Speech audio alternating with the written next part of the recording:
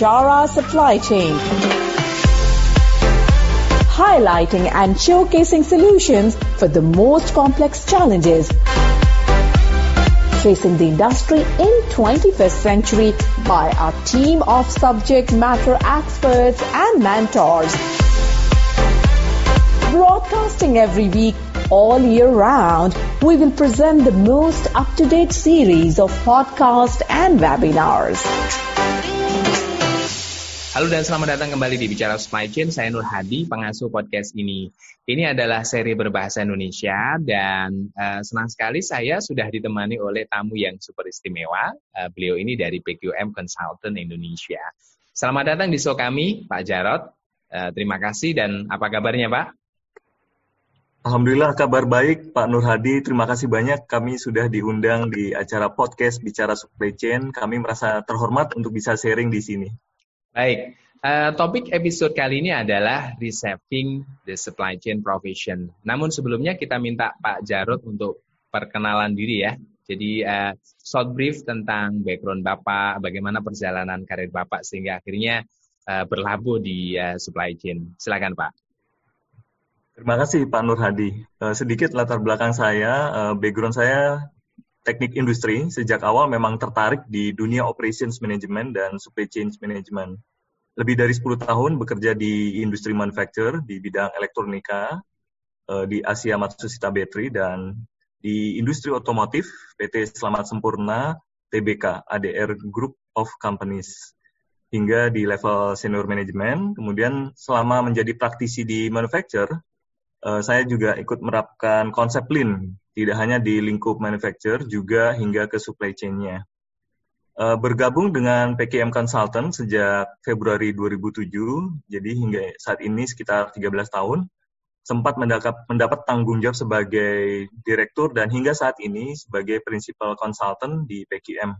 Juga ikut mengelola subject matter expert di SCM sejak 2009, hingga saat ini berpartner dengan Epix, lembaga di Amerika yang mengembangkan body of knowledge supply chain management sejak tahun 1950 untuk memperkenalkan program Epix di Indonesia. Terima kasih Pak Nur Hadi. Ya, wow. Menarik sekali nih perjalanan karirnya Bapak. Baik, sebelum diskusi lebih jauh perihal kompetensi profesi di supply chain, saya ingin mendengar pandangan Bapak perihal SDM ya, sumber daya manusia supply chain itu sendiri, khususnya di dunia bisnis, dunia industri, sehingga sampai saat ini ada jargon Pak mengatakan bahwa kompetisi yang sesungguhnya itu adalah kompetisi antar supply chain. Nah, dalam hal ini penting sekali tiap organisasi harus memiliki SDM supply chain yang mumpuni, yang qualified begitu. Khususnya di Indonesia, Pak, bagaimana pandangan Bapak melihat kesiapan SDM supply chain dalam menghadapi tantangan ke depan? Baik, Pak Nur Hadi. Kaitannya dengan kesiapan SDM supply chain di Indonesia menghadapi tantangan ke depan, saya perkenalkan memulai dari hasil riset Gartner di tahun 2019, bulan November yang lalu. Yeah. Gartner menyampaikan 3 besar tantangan di supply chain. Ini tentunya awal sekali sebelum dimulainya krisis pandemi COVID-19 yang terjadi di dunia ya Pak. Yeah. Jadi saya ambil 3 besarnya adalah yang paling utama, pertama adalah terjadinya evolusi teknologi di bidang supply chain saat ini. Kemudian yang kedua, kemampuan dari kompetitor untuk bisa memenuhi kebutuhan pelanggan, khususnya konsumer secara individu. Itu menjadi tantangan utama di supply chain. Kemudian yang ketiga adalah terkait dengan kelangkaan dari key talents di bidang supply chain. Jadi 3 besar itu yang jadi fokus utama di dunia bisnis, terutama di dalam dunia supply chain saat ini, Pak. Dan kalau dilihat bahwa di bidang supply chain sangat cepat perubahannya dan pertumbuhannya sangat cepat karena didorong oleh perkembangan teknologi. Dan ini mendorong perubahan skill set yang diperlukan untuk menjadi supply chain profesional yang sukses. Nah, berdasarkan riset Gartner tadi, terkait dengan kekurangan key talents di bidang supply chain tersebut, sebelumnya sudah jauh disampaikan oleh Council of Supply Chain Management Professional atau CSCMP yang dipublish di bulan Juli Agustus 2015 dan juga didukung oleh penelitian research dari McKinsey dan Keown Logistics University. Hasil risetnya menunjukkan bahwa jumlah yang mengejutkan supply chain eksekutif yang ditunjuk oleh organisasi yang diriset saat itu, ternyata 88% diantaranya supply chain eksekutif itu memiliki karir di luar fungsi supply chain sebelum di-assign sebagai eksekutif. Yeah. Jadi ternyata banyak sekali background dari supply chain eksekutif yang sebelumnya memang bukan di bidang SCM. Nah, hal ini juga menarik ya, dan umumnya juga hal yang sama terjadi di Indonesia. Jadi ada kesenjangan keterampilan, skills gap di supply chain menurut Supply Chain Management Review dan member dari EPIC Supply Chain Council di Amerika Serikat, bahwa di tahun 2025 akan semakin besar gap dari kompetensi supply chain tersebut, karena diprediksi 2,7 juta baby boomers diperkirakan akan pensiun dan ada 700.000 pekerjaan di manufacture dihasilkan dari ekspansi ekonomi atau pertumbuhan ekonomi yang cukup pesat tersebut. Sehingga ada sekitar 3,4 juta pekerja manufaktur yang masih besar gap-nya di bidang supply chain, Pak. Nah, kalau kembali lagi ke pertanyaan kesiapan SDM di beberapa industri di Indonesia, berdasarkan pengalaman kami di PKM Consultant selama mendampingi berbagai industri, misalnya di makanan minuman, farmasi, kecantikan, maupun jasa perbankan serta kesehatan, untuk level manajemen puncak relatif sudah siap dalam pengembangan supply chain-nya, dan mereka terbukti juga menyusun strategi memperkuat daya saing di supply chain-nya dengan berbagai action ya. Jadi memang sudah dilakukan jauh sebelum krisis saat ini terjadi. Mereka sudah banyak mengantisipasi. Contohnya di industri makanan dan minuman, mereka sudah banyak melakukan ekspansi baik di dalam negeri maupun di luar negeri untuk bisnisnya. Juga membalans antara supply untuk area barat maupun timur. Mereka juga sudah mempersiapkan SDM dan teknologi secara paralel. Selain itu juga mereka bisa meyakinkan supplier bahan baku yang ada di luar negeri untuk bisa invest di Indonesia. Dan ini merupakan penerapan dari strategi supply chain yang baik, bagaimana dia bisa mengefisienkan dengan mengintegrasikan proses bisnis mereka saat ini. Selain itu di industri lain seperti jasa perbankan, salah satu transaction banking terbesar di Indonesia, sangat gesit dalam berinovasi. Mereka mengimprove alur pergerakan uang cash-nya di merchant hingga supply ke mesin ATM-nya dengan lead time yang sangat pendek. Bahkan juga sudah memikirkan bagaimana meningkatkan volume transaksi tanpa harus menambah jumlah kantor cabang, ya, terutama dengan meningkatkan virtual banking branches-nya ya. Jadi mereka bisa bertumbuh dengan pesat tanpa harus menambah jumlah overhead atau fasilitas lainnya. Contoh lain di industri jasa kesehatan maupun kecantikan, banyak perusahaan yang coba membangun brand-nya melalui peningkatan customer experience, mengimprove proses bisnisnya hingga mempercepat time to market. Karena permintaan pelanggan saat ini, terutama di era online saat ini, pelanggan kebutuhannya sangat dinamis. Mau tidak mau dia harus cepat beradaptasi untuk memenuhinya dengan berbagai teknologi yang ada. Dan juga seiring dengan dampak krisis pandemi ini membuat beberapa industri farmasi juga tertarik dengan produk-produk yang berfokus pada preventive medicine dan personal health and beauty. Dan ini juga mengubah eskalasi dari proses bisnisnya, mendesain ulang rantai supply-nya saat ini. Kemudian di level menengah, tadi sempat disampaikan bahwa strategi banyak berubah, dan ini ternyata kesiapan di berbagai industri tadi tidak serta-merta diikuti dengan kesiapan SDM, terutama di level yang di bawahnya. Hal ini tercermin disebabkan oleh berbagai penyebab atau faktor, antara lain perubahan SCM-nya lebih cepat dibanding pengembangan SDM itu sendiri. Bahkan diketahui bahwa kesenjangan ini diakibatkan oleh perkembangan teknologi dan globalisasi yang cepat.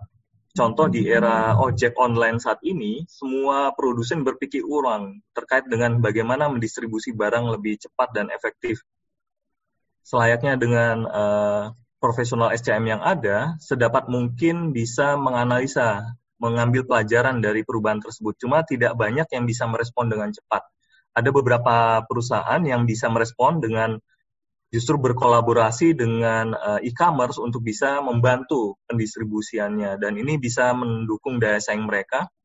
Dan kalau dilihat memang sebagian besar dari supply chain eksekutif ataupun manajerial itu banyak yang memiliki background bukan di supply chain, tapi banyak kaitannya di bisnis, marketing, IT maupun keuangan.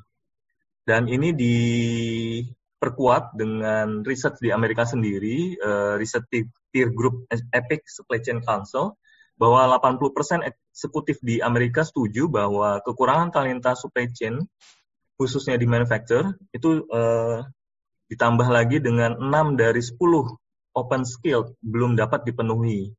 Walaupun pada dasarnya 80% manufacturer tersebut bersedia untuk membayar lebih dari nilai gaji yang ada di pasar. Jadi demand-nya cukup besar, tapi supply dari key talents-nya itu yang memang terbatas. Yeah. Dan itu berdampak terhadap pemahaman di konsep supply chain. Jadi banyak kesalahpahaman yang terjadi di organisasi. Seringkali supply chain management dianggap sebatas kegiatan taktis operasional di logistik, transportasi, atau pergudangan. Di sisi lain, perusahaan memberi label kegiatan logistik dengan nama supply chain management tanpa mengembangkan proses bisnisnya, tanpa memberi tanggung jawab atau wewenang dan kompetensi profesional di dalamnya. Dan ini berakibat kadangkala SCM seperti black box. Jadi pola pikir yang masih terkotak-kotak, begitu ada permasalahan di rantai pasok, barulah semuanya diundang satu persatu hadir untuk mengurai masalahnya. Jadi bukan sejak awal dibangun sistem prosesnya, tapi begitu ada masalah baru dipertemukan. Dan ini pada dasarnya memang sudah terlambat. Dan itu yang kami alami pada saat mendampingi beberapa klien perusahaan. Permasalahan yang muncul terbesar adalah itu. Percepatan pengembangan SDM yang masih kurang cepat, kesalahpahaman terhadap konsep supply chain manajemennya, dan yang terakhir SCM masih seperti black box ya, kotak hitam yang belum bisa dipahami oleh semua orang maupun di internal maupun eksternal perusahaan. Kira-kira itu Pak Nur Hadi. Interesting. Jadi tadi Bapak sudah memberikan sedikit gambaran ya tentang kesiapan sumber daya manusia supply chain ya khususnya di Indonesia. Nah, kalau kita melihat tren yang saat ini berkembang, Pak, contohnya nih ya, adanya supply chain digital, lalu saat ini kan ada COVID-19 ya, yang kita sendiri belum tahu kapan ini akan berakhir, dan secara nggak langsung akan memengaruhi respon atau cara supply chain menyikapi adanya COVID-19 ini. Kemudian juga adanya muncul new normal ya, dengan adanya work from home, ini salah satu contoh saja, Pak. Nah, pertanyaan selanjutnya adalah skill dan kompetensi apa, Pak, sebenarnya yang wajib ya, yang harus dimiliki oleh supply chain profesional saat ini? Terima kasih banyak Pak Nur Hadi, pertanyaan menarik sekali, terlebih dengan konteks kondisi saat ini. Yes. Pandemi COVID-19 itu memang mendorong banyak sekali perubahan ya, dan mempercepat dari yang sebelumnya yang sudah ada. Dan kalau dari level strategis atau top management, higher level, kompetensi yang perlu dibangun dan paling mendasar harus jadi fokus ke depannya adalah tentu saja kaitannya dengan supply chain risk and business continuity. Di sini yang memang harus disadari sejak awal bahwa risiko cukup tinggi, terutama kaitannya dengan proses yang ada di supply chain. Untuk itu perlu melihat pertama, bagaimana kompetisi di saat ini yang terjadi, kemudian pengaruh dari digital giants yang ada seperti e-commerce Alibaba, Amazon dan lain-lain mendisrupsi proses yang ada di bisnis kita. Kemudian yang berikutnya adalah bagaimana kita bisa mendiversifikasi dari yang sudah ada. Jadi tidak hanya terpaku pada satu titik kantong bisnis yang kita bangun, tapi harus bisa mencoba melihat ke segmen customer mana lagi yang kita bisa gali. Jadi semua layer yang ada. Kalau beberapa perusahaan seperti di kosmetik, mereka sudah punya setiap layer mulai dari usia, kemudian background segmen customer-nya, mulai dari produk variannya dan lain-lain, itu sudah sangat membantu mereka paku pada satu jenis produk untuk bisa survive. Selain itu juga berikutnya adalah harus mulai inovatif dalam pengembangan supplier.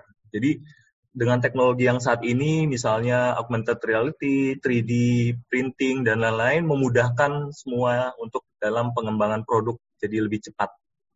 Jadi, dan ini bisa dibantu juga dengan meningkatnya startup yang mensupport proses bisnis kita. Dan banyak sekali juga penyedia jasa, subcontractor, manufacturer yang punya spesialisasi yang membantu mempercepat proses pengembangan produk dan inovasi. Nah, ini yang menjadi hal-hal yang bisa dibangun capability, terutama di level strategi ke depannya. Selain itu, untuk di level menengah, pada dasarnya kemampuan untuk mentransfer, mengkonversi dari ukuran-ukuran supply chain yang ada saat ini di dalam proses ke dalam kegiatan yang bisa diukur. Ya. Jadi contoh dari penerapan lean manufacturing di manufacturing operation misalnya di pabrik, juga penerapan di internal dalam membalance supply dan demand di proses S&OP atau Sales and Operation Planning, itu menjadi poin kritikal saat ini karena harus bisa bereaktif dengan berespon dengan cepat perubahan-perubahan, disertai dengan data analytics ya, terutama demand driven planning and execution-nya. Bagaimana bisa mengolah dengan cepat, memutuskan dengan efektif setiap data yang ada, dan memilah mana-mana yang memang bermanfaat. Selain itu, yang perlu ditingkatkan juga adalah kerjasama antar organisasi B2B perusahaan melalui CPFR, Collaborative Planning, Forecast, and Replenishment, sehingga end-to-end supply chain manajemennya bisa dikelola dengan baik, dengan informasi yang sama, data yang relevan satu sama lain. Jadi benar-benar sudah bicara bagaimana menservis pelanggan secara end-to-end. Selain itu kaitannya dengan product innovation juga penting juga untuk di level managerial itu bisa punya pola pikir yang sama terhadap product life cycle manajemennya. Karena saat ini customer sudah tidak bisa didikte, justru produsen produk telah mendikte customer-nya. Jadi outside in perspektif menjadi hal yang kritikal, dan product life cycle management menjadi hal yang penting untuk senantiasa bisa merefresh produk, juga mendiferensiasi kemungkinan bisnis proses di supply chain-nya. Nah, yang terakhir adalah juga yang saat ini sudah banyak mulai dikembangkan dan terutama di Amerika peningkatannya cukup pesat adalah menggunakan control tower. Artinya memanfaatkan teknologi untuk apa? Mempelajari consumer behavior saat ini seperti apa dan tren ke depannya sehingga mendorong proses bisnis untuk ikut berubah juga, menyesuaikan. Jadi mengintegrasikan informasi yang ada di internal organisasi dengan apa yang terjadi di pelanggan. Contoh, kalau yang paling mudah adalah juga di kosmetik, dengan seiring sosial media atau aplikasi yang mendorong untuk memperlihatkan kecantikan atau wajah yang menarik, itu mau tidak mau industri produk kecantikan, kosmetik pun ikut meningkat bisnisnya dan pola supply-nya pun ikut berubah. Kenapa? Karena disesuaikan dengan rating yang ada di sosial media misalnya, atau peningkatan aplikasi dengan berbagai macam pendekatan teknologi yang ada. Dan ini yang mendorong juga data itu harus dikelola dengan cepat melalui cloud misalnya, mobility atau smart device. Jadi pelanggan pun memungkinkan untuk bisa mengetes produk secara virtual tanpa harus mencoba langsung, seperti itu. Dan ini sudah mulai banyak digunakan karena perkembangan teknologi memungkinkan untuk itu.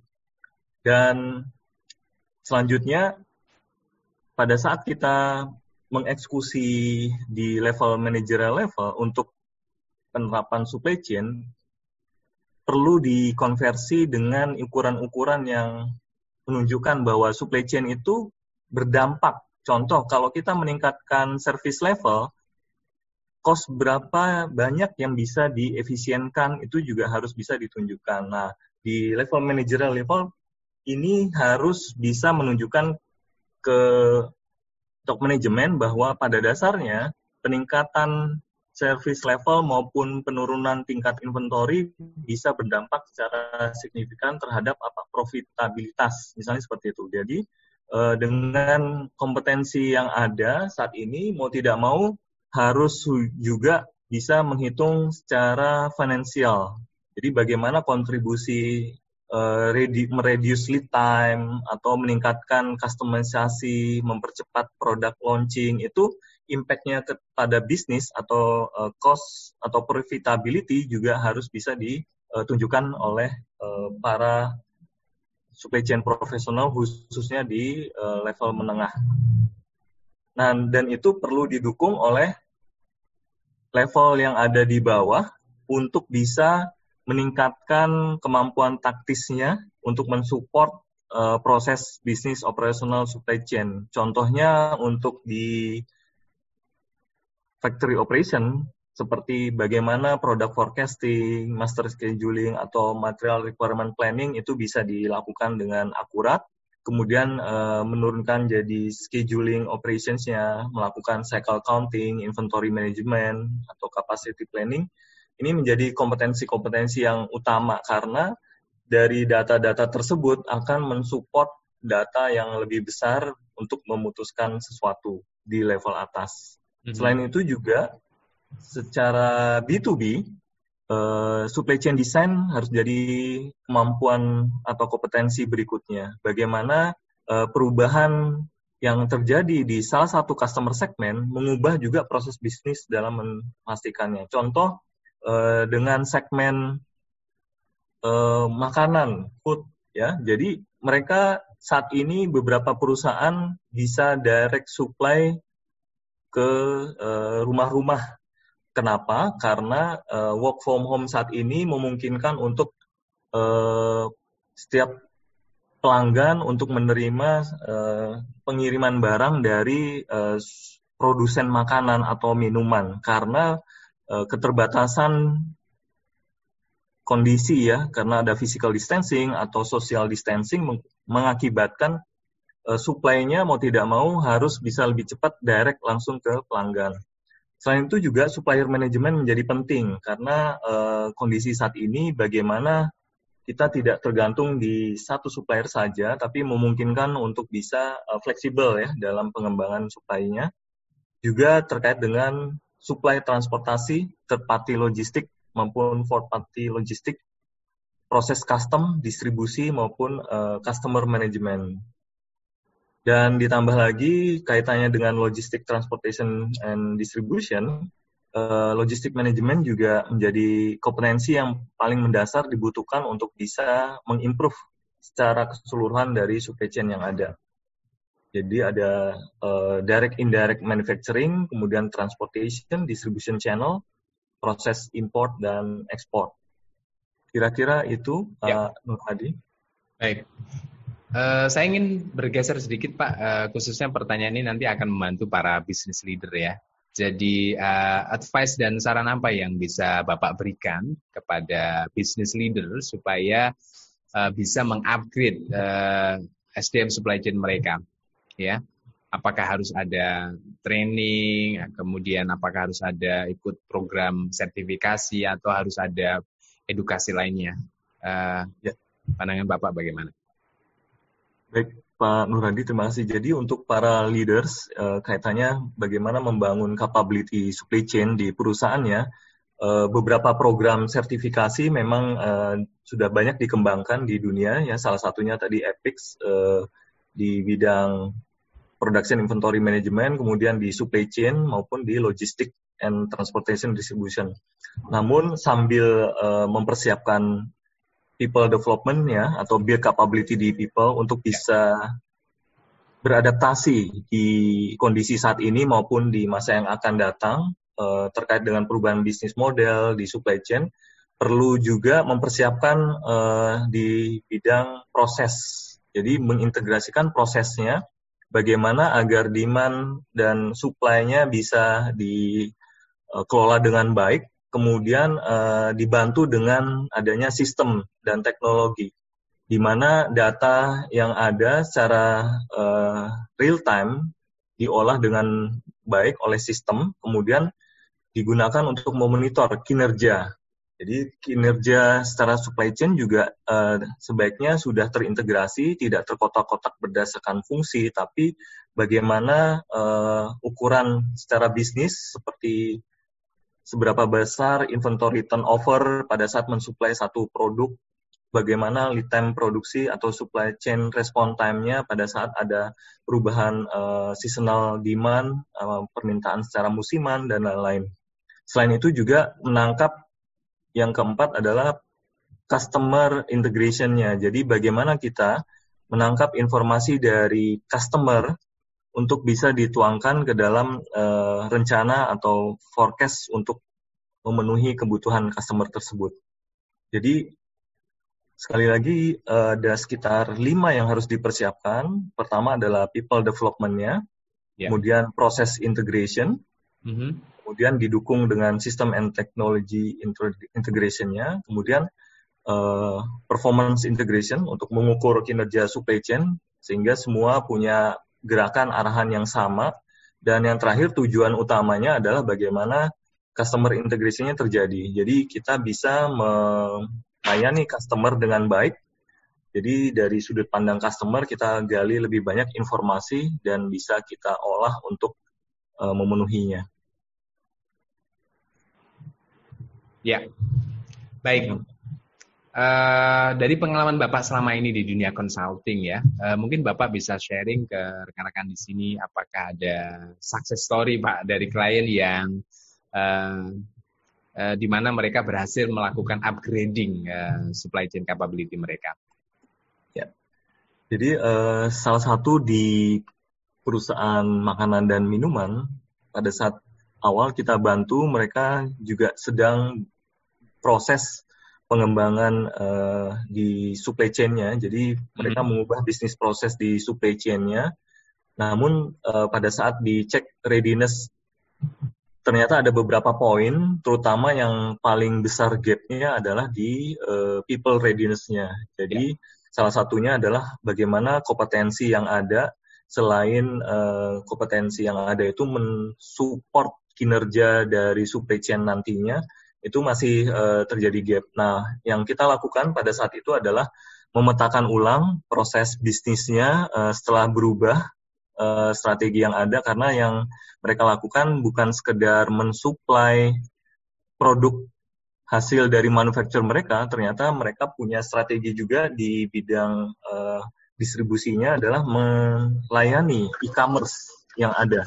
Jadi capability di distribusinya ini tidak hanya ingin bisa melayani produk internal mereka, tapi produk di luar perusahaan mereka bisa memungkinkan untuk di service atau dilayani juga.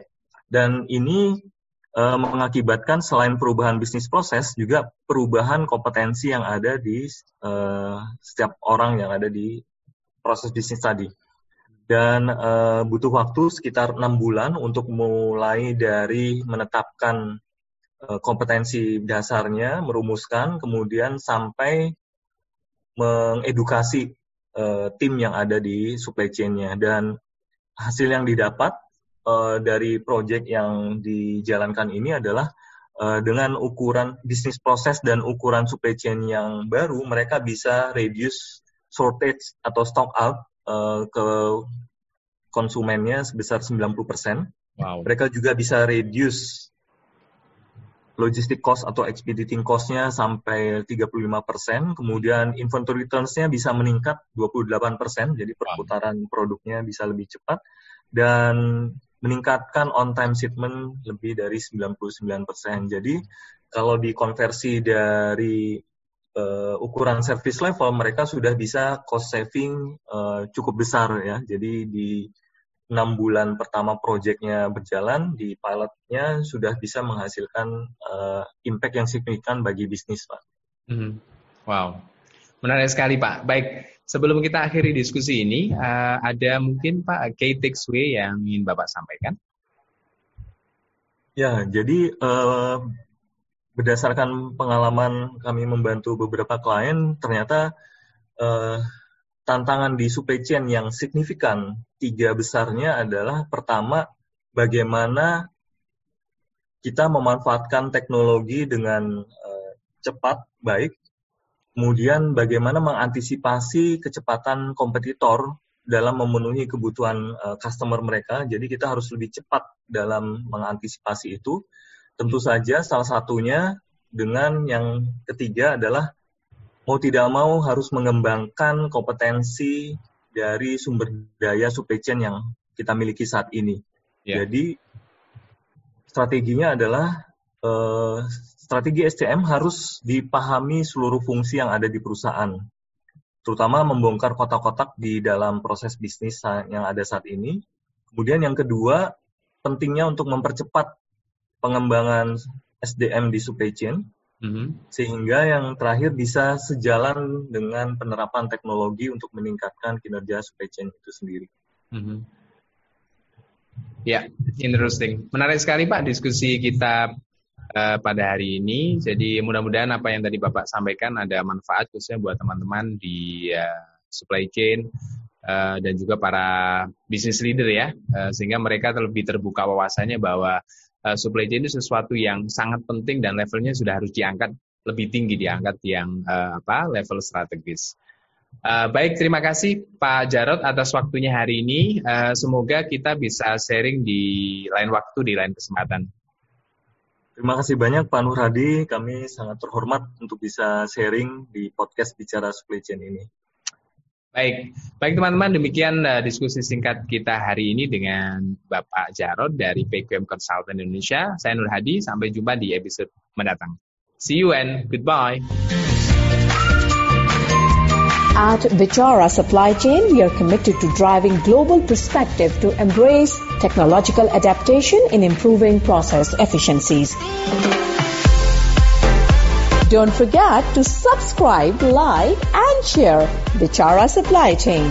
And stay tuned for the latest updates. To learn more, visit our website www.bicharasupplychain.com.